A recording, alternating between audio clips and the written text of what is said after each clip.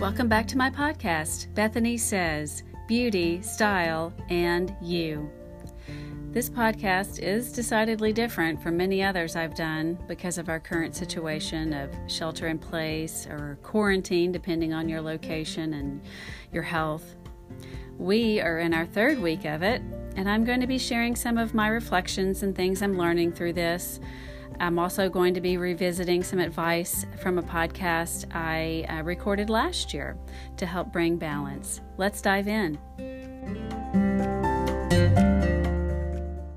None of us could have predicted or expected we would be working from home, homeschooling our children, and unable to leave our houses except for necessities because of a deadly virus sweeping our country and our world. As Walter Cronkite used to say to close his news broadcasts, that's the way it is. We don't know whether to laugh or to cry right now. Both are beneficial, actually. The highlight of my day, I don't know about you, but I'm just loving the funny memes and the videos that I'm receiving in group texts or seeing on Facebook, and I'm quickly sharing them with others that I know will appreciate them also. Laughter is a great medicine. It reduces the stress hormone cortisol, and it triggers the release of endorphins, which promote an overall sense of well-being. Endorphins also temporarily relieve pain. Laughter also boosts your immune system. This is because of the reduction in stress that I was talking about just a moment ago, but it's also because laughter increases infection-fighting antibodies, which improve your resistance to disease. I find that fascinating. If you need more encouragement to laugh, laughter burns calories, yay, and it's good for your heart by increasing blood flow. I need that extra calorie burn right now because we have way too many chips and sugar in this house right now.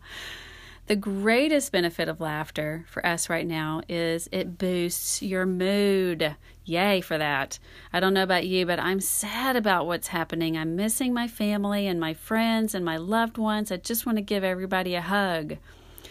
The positive feelings you receive from laughter stay with you, which helps you keep a positive outlook in the face of difficulty. Crying is also beneficial.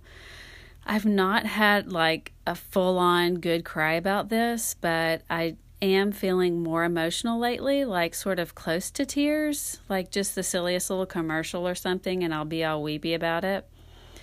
I know some of you've cried, and I encourage any of you listening to do it any time you need to. Crying, like laughter, reduces stress, and it restores a state of balance in the body. I know that I've sometimes had a good cry and then just felt so much better afterward.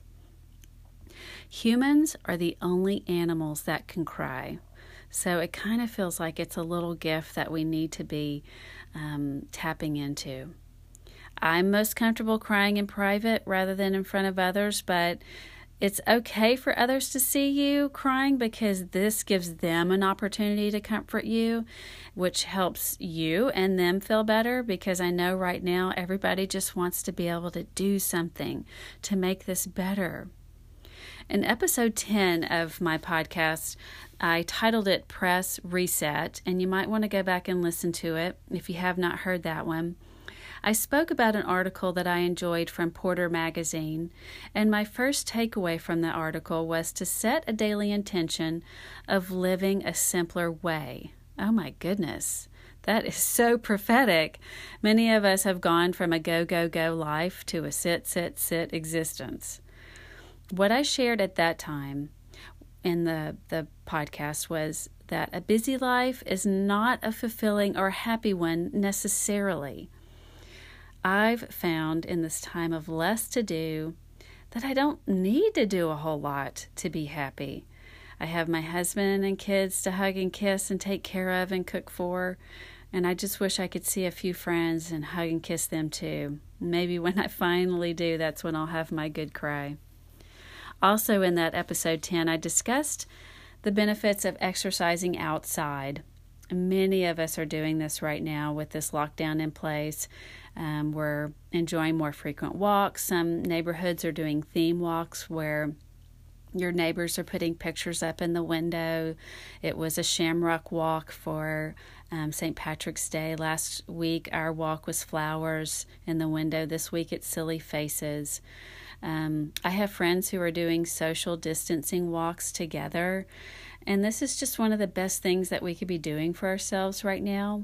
Research and studies have shown exposure to green space reduces the risk of type 2 diabetes, cardiovascular disease, premature death, preterm birth, stress, and high blood pressure. Those last two being the ones that most of us are looking to chase away right now.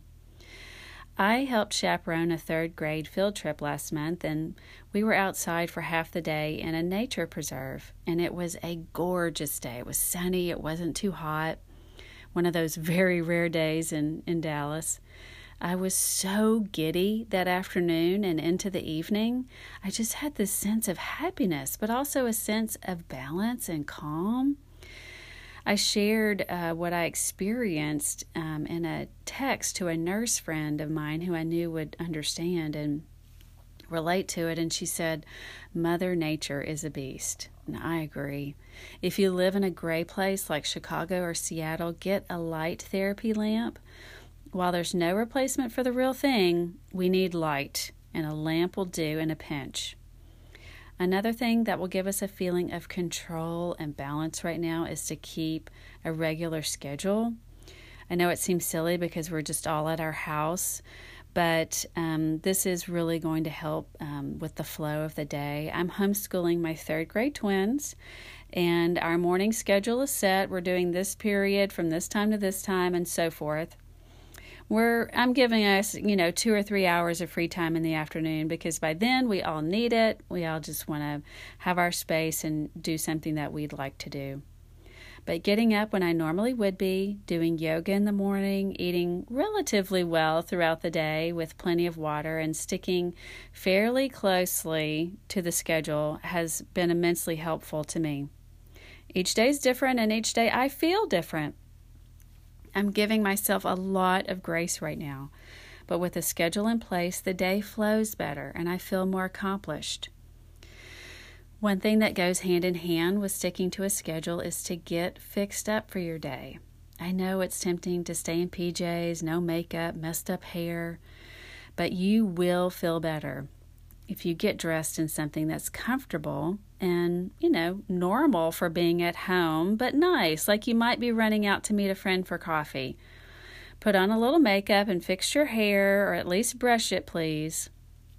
This ritual, like the schedule, will give you a sense of control during a time when we don't have much control.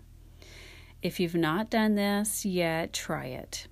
I was wearing casual clothes the other day outside, and a neighbor remarked I was dressed up, and actually I wasn't, and I couldn't understand why she was saying that. Later I figured out what it was she noticed. I had on a bright lip color.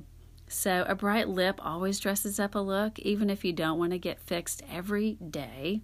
Set aside 2 or 3 days to do it, and maybe it's just a swipe of lipstick and pulling your hair in a ponytail and putting on that nicer pair of athleisure pants. Some color. I was wearing coral all last week to kind of energize me. Just try it and see if you feel different on those days. I'm betting that you will. Speaking of getting fixed up, I've enjoyed some FaceTime and Zoom meetings with my girlfriends and having a reason to blow dry my hair out and put on a cute shirt. I'm so grateful that I have this means of seeing them right now. So schedule one with a few friends. We definitely need this connection. And even just a quick phone call to say hello and how are you doing. That's helpful too, even if you're not seeing each other, you're hearing each other's voices. Winding down at night can be difficult just on a normal day, but especially right now with all the news coming at us. Rather than scrolling your news feed at bedtime, try to set aside an hour or two before bed to free yourself from your news apps and other social media platforms. By then, you've been checking all of those most of your day. It's time to do something that will give your mind and body a break. for me, I've enjoyed a lot more baths. I have Epsom salts, and those are great for tight muscles. I've also been playing Hertz 432 music while I'm in my bath, and that is said to be healing for the body. And when I get out of those baths, I just feel so relaxed, and I sleep very well those nights. If you've fallen into the habit of nightly drinking, which I don't recommend right now, but I do understand if you are, try to drink a glass of water, not necessarily right before bed, but sometime in your evening time, just a full glass to cleanse your body. It's essential that you get good rest at night to stay healthy, both physically and emotionally. And remember, it's something else that I shared in the episode 10. Dehydration causes a drop in the sleep-inducing hormone melatonin, which is what helps us unwind and go to sleep at night. So make sure you are getting enough water throughout your day. If you feel like you need a little help relaxing as you're getting into bed, you're kind of still feeling a bit tense, try lying flat on your bed, tensing your whole body, and then releasing all of that tension and sinking into your mattress. Do this while deep breathing, maybe just for 3 or 4 minutes. If a thought comes into your mind during that time or while you're trying to fall asleep, thank it and ask it to keep on moving. One thing to get your mind off of that thought and get you continuing into that restful, peaceful state is to count backwards. 5, 4, 3, 2, 1. And while you're doing that, hold a picture in your mind of a place you visited that makes you feel happy and calm, a place you love. And just let those distracting thoughts go on by, and hopefully this will help you fall asleep. Stretching before bed is also helpful. My kids have done nighttime bedtime yoga a couple of times, and they seem to really love it. Speaking of bed, I'm going to switch gears from our nighttime routine to our morning routine. Are you making your bed in the morning? I received a video last week from a friend that shared part of the 2014 commencement speech at the University of Texas at Austin by Naval Admiral William McRaven. In the speech, he said, "If you make your bed every morning, you will have accomplished the first task of the day. It will give you a small sense of pride, and it will encourage you to do another task, and another, and another. By the end of the day, that one task completed will have turned into many tasks completed. Making your bed will also reinforce the fact that little things in life matter."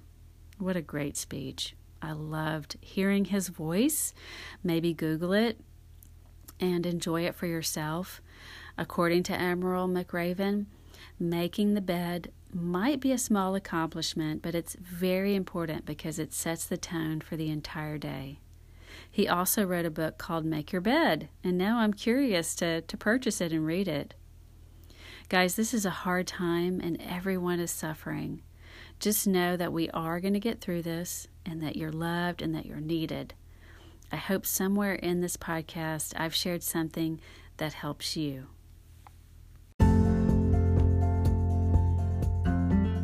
Thank you for listening. If you enjoyed this podcast, please share it with others. Subscribe to it if you've not already. I produce about one a month, and it would be amazing to have you review me. This way others can find the podcast.